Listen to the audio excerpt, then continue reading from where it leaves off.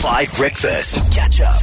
What kind of music is the best one at combating sadness? That study finds for today. Study finds on 5 Breakfast. Holly Zondo, going to start with you. I actually have a theory about what music makes you personally like the least sad. Okay. It's Goldfish.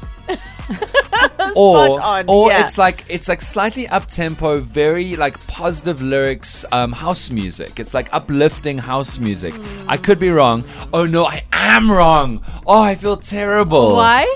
Yours is gospel. Oh, dang. I'm such a moron. There you go. It is gospel. I'm sorry.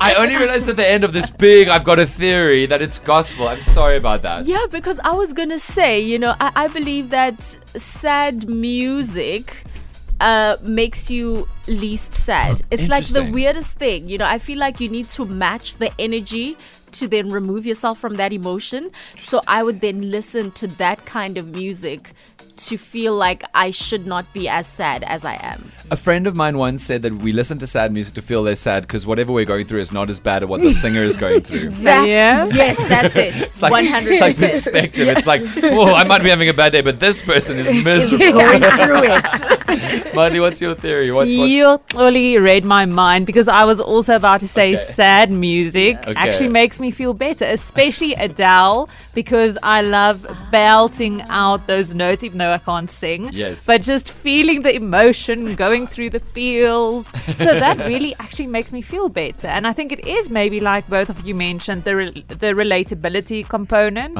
You feel like someone else is putting your thoughts into words and it feels special. Like, oh, they get me. They get what I'm going through. They get what I'm feeling. So definitely, sad music. Good. That's a really, really good answer. What about you, Yonaka? I mean, I feel like we're all thinking the same thing. And for me, that artist is XXXTentacion. And in high school, I think I went through that phase a lot because his music is quite heavy and dark. So it made me feel like, girl, you're not there. It's okay.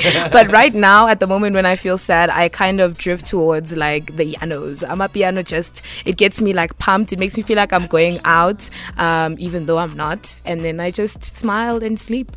So that's so interesting. You are all into varying degrees on the right answer. So an enormous piece of research was done in the UK, and it found that the best way to combat sad music is firstly to listen for minimum 13 minutes. Because once you get through 13 minutes, you break through out of your own emotion. But 13 minutes of just music with lyrics that you resonate with, that you connect with, because you feel like the theory goes you're connecting with another human being who is there with you in the trenches. So for many people it's sad lyric music, but for some people it's just music that you connect with can pull you out of sadness.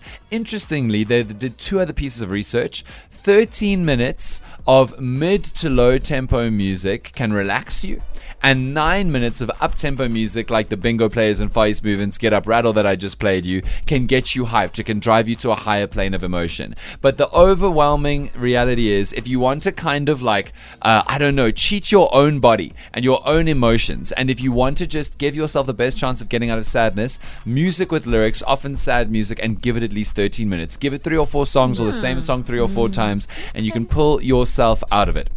Or gospel. Those are your options. Catch up on some of the best moments from 5 Breakfast by going to 5FM's catch-up page on the 5FM app or 5FM.co.za.